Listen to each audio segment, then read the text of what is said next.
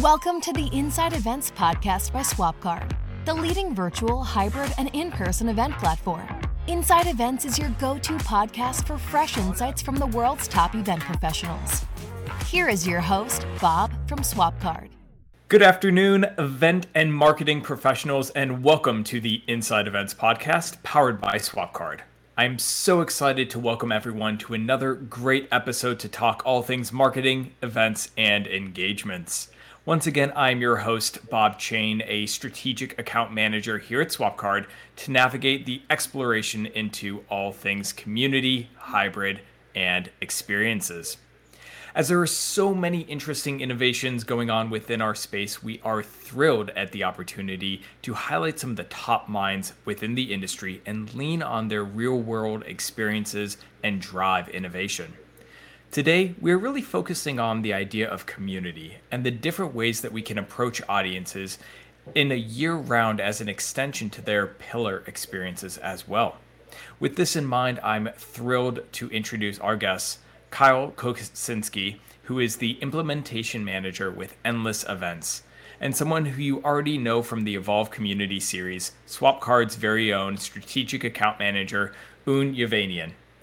Now, Kyle, you have some experience in the festival scene, and I would love to hear a little bit more about your time working with brands like Electric Forest or the Dew Tour to really help provide some additional context for today's conversation around community, as well as the work that you're doing today with Endless Events. Well, thank you so much, Bob, for having me. The idea of community is something that means a lot to me because I've been able to take part in both in-person and digital communities, and I've gotten the chance to see and be a part of the impact that they can really make. When you think of what a community means to you, there really can be a lot of communities that might come to mind that you're already a part of. Going to the community gym, book clubs, running clubs, parent groups for schools. Where I'm at in Colorado, there are even communities for hikers and bikers and rafting. So the types of communities might change depending on where you live. In school, I grew up volunteering with different types of organizations, such as forest cleanups, local recycling facilities, and food pantries. Through volunteering, I was able to see how so many different members of my community were passionate or had an interest to do something that supported their community. Through volunteering, that's where I actually fell into working into the events industry because the nature of events, they need a lot of volunteers. So over the past 6 years, I've worked with different events, venues, associations, even local governments to help grow their events and reach with their community to help make their events have a stronger impact for those that are attending, those that are entertaining, and even those that are living in the surrounding area of the event. Why events are such a perfect part of what make a community is that events and communities, they share the common interests in celebrating and sharing the ideas that others have, and for putting them on the stage for others to see, discuss, and most of all enjoy. A brand like Electric Forest, which is an in-person event taking place in the summer of Michigan, is one that is a great example of how events are building a community of fans that return year after year, artists that want to come back and play year after year, food and merchandise vendors that have an overwhelming amount of success, and you leave that event with an overall inspiring feeling that you take away after the event. I'd say one of the most unique components of their community mindset to their event is involving their fans and followers to be a part of their festival through their plug-in program. This allows anyone in their festival, which we can call by inviting someone to have submissions for an art installation, a call for speakers that lead a brainery workshop, all the way to designing the sticker or coloring book for the festival that everyone can purchase. So now, fasting forward to working at Endless Events, we strategize with our clients as they're now adapting their event strategies. There's never been more directions to take your organization within your events, and the community model is an event model that many aren't exactly sure how to start out.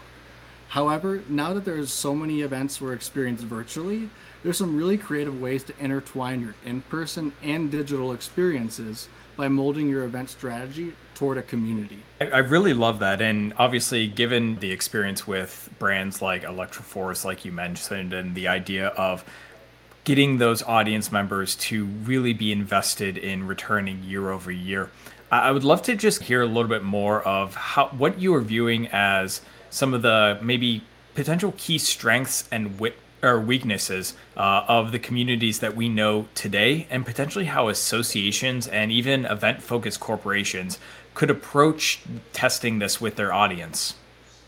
Absolutely. One of the biggest pros that really come to mind is communities allow for you to empower your stakeholders to make a bigger impact in your event and organizational strategy. Something that worked so well with some of the associations I've worked with, like the Alzheimer's Association, many of their local chapters, they use Facebook groups to stay in touch throughout the year. They'll share updates, post new swag, and even fundraising incentives to pump each other up throughout whether or not they're having multiple events throughout their strategy or that one main event all the way leading up to it. By having a space where you can actually connect and have those like-minded individuals being able to communicate and work together outside of your key events, it allows your basic participant to make a huge impact in your overall event throughout the year. Now, on the other side, one of the cons that I see is how will you capture your stakeholders' time? They have work and chores, laundry, television. Committing to a single event is, fairly easy, but how can you make logging into their community become almost of a habit where it's becoming a part of their weekly routine? That's very interesting, and obviously that's definitely one of the things that we'll be sure to expand on in this conversation. But I'll kick it over to Un for this next one, because I know that you are actually working with a few partners today that are developing a community surrounding specifically their traditional in-person experiences. And obviously, given the shift in event mediums over the past 15 months, how have you specifically been working with them to identify potentially the best experience formats between in-person, virtual, hybrid, as well as potential cadences on when best to connect? Thanks, Bob. As an account manager at SwapCard, I work with clients on a daily basis to help them monetize their event platforms and keep their members engaged. So now when we're thinking of shifting to a community platform, the way I approach it is I ask clients to start thinking about their marketing calendar and start to identify the different types of events and engagement points that they want for their community throughout the year. And then also they should start thinking about the best formats to deliver them. So for example, what events are better suited for in-person? Things that come into mind like wine tastings, like cocktail hours, things that are person-to-person, face-to-face centric. What should have always been virtual? So for example, short webinars, partner case studies. For example, I had a client who did an annual government event, and a lot of government agencies, they don't have that much budget. So what she said was a lot of times people wouldn't attend because they can't afford to pay the hotel, the airfare. This year, obviously, because of COVID, they went virtual and they had the highest attendance turnout, so much engagement.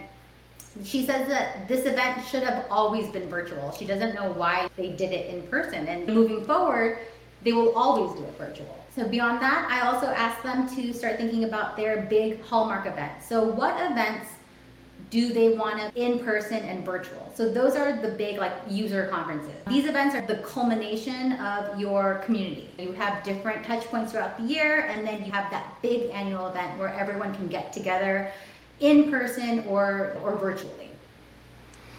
That's exactly what we actually saw what happened with the Chosen Few Festival in Chicago. So for those that don't know, house music really blossomed in the city of Chicago. And over quarantine, the Chosen Few DJs, they were doing weekly live streams where their fans were able to be more in communication with the DJs than ever before.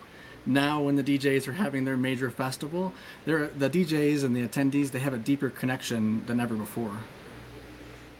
No, I really like that. And Kyle, I think we're going to keep along the lines of this idea of content. And one of those kind of expanded ideas you referenced in developing the community really aligns with taking that value proposition of the community directly to your specific event strategy, just like the event that you just referenced. Could you expand on potentially how this is done and the possible benefits coming from it?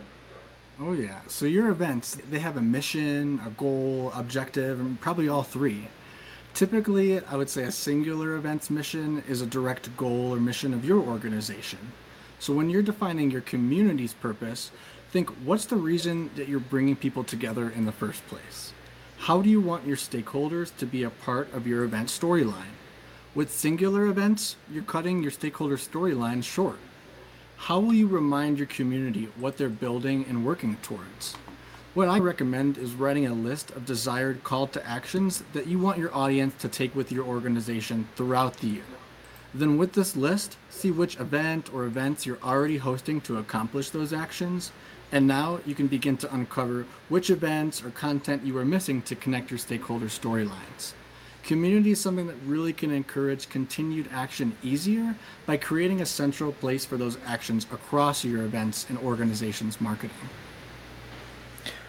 So I'm getting a lot of great insights around the community, and obviously this sounds incredible in theory, but even in my day-to-day work, I know that there is still a lot of anxiety that lives around this idea of community, especially given the potential unknowns of associations and also the additional investment that is required at times with platforms. And knowing that you are actually helping some of your clients through this daily, how are you approaching the community as part of their overall marketing mix? And do you have any type of insights or statistics to best support the value proposition with cost of acquisition? Well, the value lies in having your audience there, engaged, 365. Traditionally, events have a live date, which drives attention and presence for a given time. And during that time, all the learning, all the networking, and all the meetings, they occur at that given period. This makes that attendee and sponsor acquisition costly, as it's just for a certain amount of days. Many marketers spend around $20 or more to acquire a registrant, then maybe 50% attend, and then for your next event, maybe 50% come back for that second or third event. This makes the cost of acquisition enormous. So when I talk to clients, I make sure that they understand that they're paying so much to draw these attendees, these sponsors for that 1 or 2 day event. Community focuses on long-term growth and retention, so it reduces your marketing costs. You worked so hard to get your attendees, your sponsors engaged and signed on for that one event. Why keep doing that work over and over again? Community focuses on you spent that time creating that excitement, that call to action, they're at the event. Now that they're here, they're engaged. Now you can start, when you post a different event, they're already engaged, so they'll see that next event and they're more likely to click on it, to register. When you post that new case study, when you post like new content, that's what keeps them engaged. You're spending so much time and effort getting them here. Why not just add on to that and make sure that while they're here, they see all the other things that you're offering? And I think that kind of expanding on that idea a little bit would be, in addition to that cross-pollination that you spoke on and making sure that you're making those individuals as sticky as possible, there's also a level of, going along the lines of stickiness, a benefit to keeping them constantly within your ecosystem and keeping them top of mind with your audience. I feel like with that, anytime that we're looking at different levels of competition or event to events within the same industry, there is naturally going to be those who are vying for the audience attention from an experience to experience. And then from there, it's going to be even more important to make sure that once you get someone to actually join your community, join your experience, to make sure that we keep them coming back through all of the content as well. Tired of having to navigate through Zoom and not having all the technology you need in one place to run your virtual or hybrid event? SwapCard is here to help. With our end-to-end technology platform, SwapCard provides registration, live streaming, audience engagement features, attendee and exhibitor networking, data tracking, and measurements all in one place. This means you have peace of mind knowing that all the information and features you need to successfully run your event are available in one accessible platform. Email podcast@swapcard.com to set up a demo and find out more about all the features and options that make SwapCard the leading all-in-one virtual and hybrid events platform. Keeping along with the theme of strategic planning and communities, Kyle, I would love for you to go into the idea of scoping out a bit of who should be part of your communities and really who an organizer should define as their community. Today, how are you really using analytics and data with your clients to best project this? Well, Bob, something planners may not already recognize is that they have a strong community built already. A community platform would now be a new tool for your organization to funnel their engagements throughout the year in your organization's owned communication channel. Digital community users on Reddit, for example, are always coming back to their subreddit or community to see what new surrounding topics they care about and to leave comments or post threads to up their Reddit karma or their overall score on the platform in a sense. So incentives will be a huge key to keep your community members, to keep them engaged. But when you're developing your event strategy, assign someone on your team to cross-compare the analytics you have across your events, your registration data, webinar attendees, and any other CRM tool that your organization uses to track those actions to see which stakeholders' actions they've already taken. By then determining how many of your stakeholders continue to come back to your events. This will help you determine how you can price your community-based strategy. You want to charge something that your stakeholders will see as a value to sign up for the community as compared to just a one-off event. If you don't have these analytics from past years to develop your strategy moving forward, focus on what your content budget is for the year to determine how you can spend that content throughout the year, or use your new revenue model from your community members, exhibitors, and sponsors. Kyle mentioned things like subscription models or potentially packaging up multiple events for your exhibitor partner base or things along the lines of pay to post or co-branded sponsorship content. To those who are just starting out, what do you feel is potentially that low-hanging fruit, or where should clients start to really focus their time?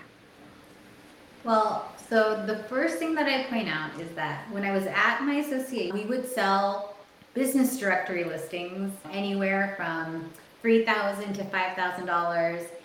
It was literally on our website. It was a link that just had their company information, email, and maybe a phone number, and maybe their logo. It got no traction at all. So when people would ask for their analytics, it would be like 3 clicks, right? It was very embarrassing, and they paid a lot for that, right? They paid as a year listing.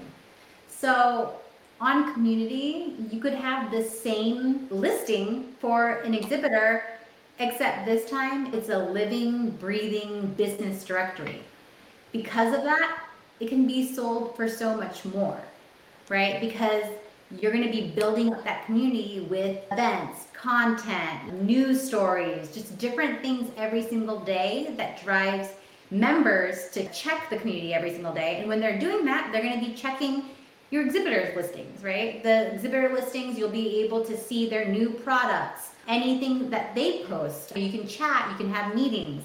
So if they were willing to pay $5,000 for a stale listing that had maybe 3 clicks a year, now you have the opportunity to look at your biggest stakeholders and have different packages for them. Beyond just being on the community, perhaps they are a premium partner and you want to have an exclusive event with them. Maybe they want to present a case study. There's just a lot of opportunities for how you can monetize it with your sponsors and your exhibitors. From an attendee standpoint, you can sell subscriptions. Other associations, I know that they do different subscriptions for a daily news. So to get this proprietary news every day, like the cutting edge highlights and headlines, they pay a subscription for that. So this could be included in your cost for community for members. Included in that, you could throw in some free events. So included in your subscription to your community, you get this amount of events that you can go to free. These webinars are free. These case studies are free. And then you can also have some events be gated. So these are the premium events. So now these you do pay a price for. And beyond that, you can also sell subscriptions on maybe a half-year basis,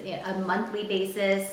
There's a lot of opportunity there to monetize that community, both for your partners, and your members. opportunity that Un you just described, obviously, Kyle, we're starting to see a return to in-person experiences, mainly here in the United States as well as parts of the Middle East.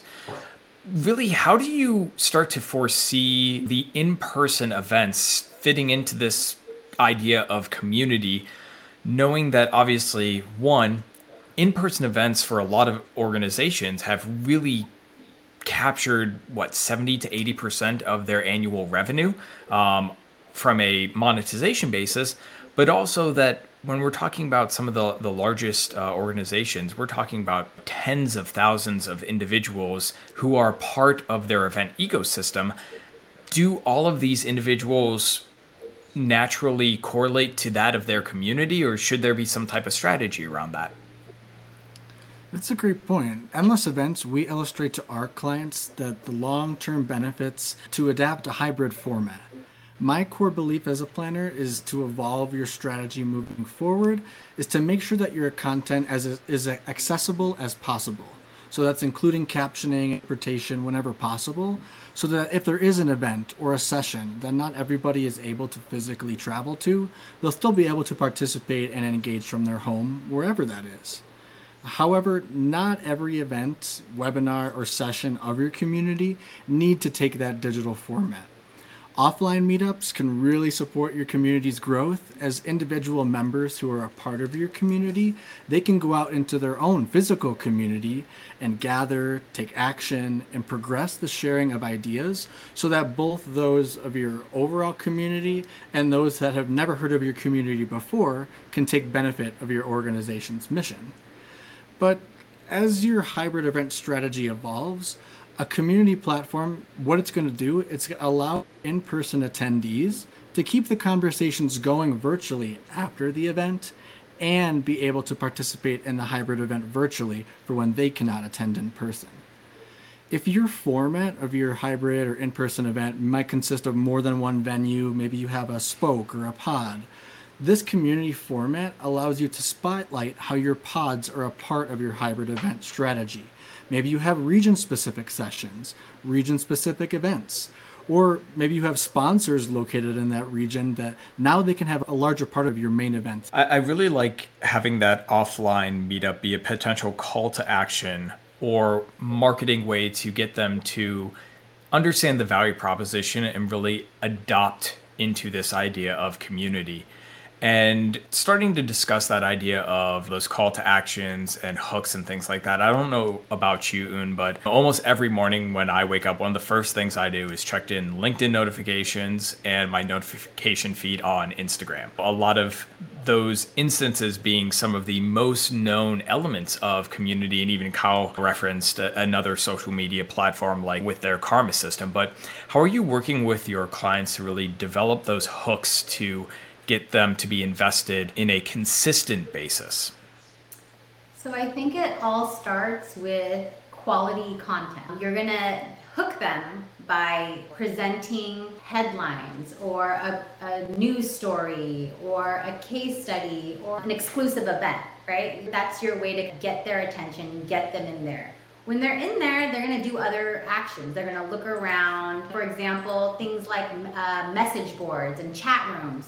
Those are another great way to keep people engaged. A lot of times when I check different communities, it's usually those message boards that are bringing people in. A lot of times members will ask other members recommendations for different suppliers or their experience using a different product or a service. So, that content is going to be that key factor to get them into the community. And then naturally and organically, when they're in there, that's when they're going to be doing the other things like the message boards and then meeting and messaging other people. Kyle, same question to you.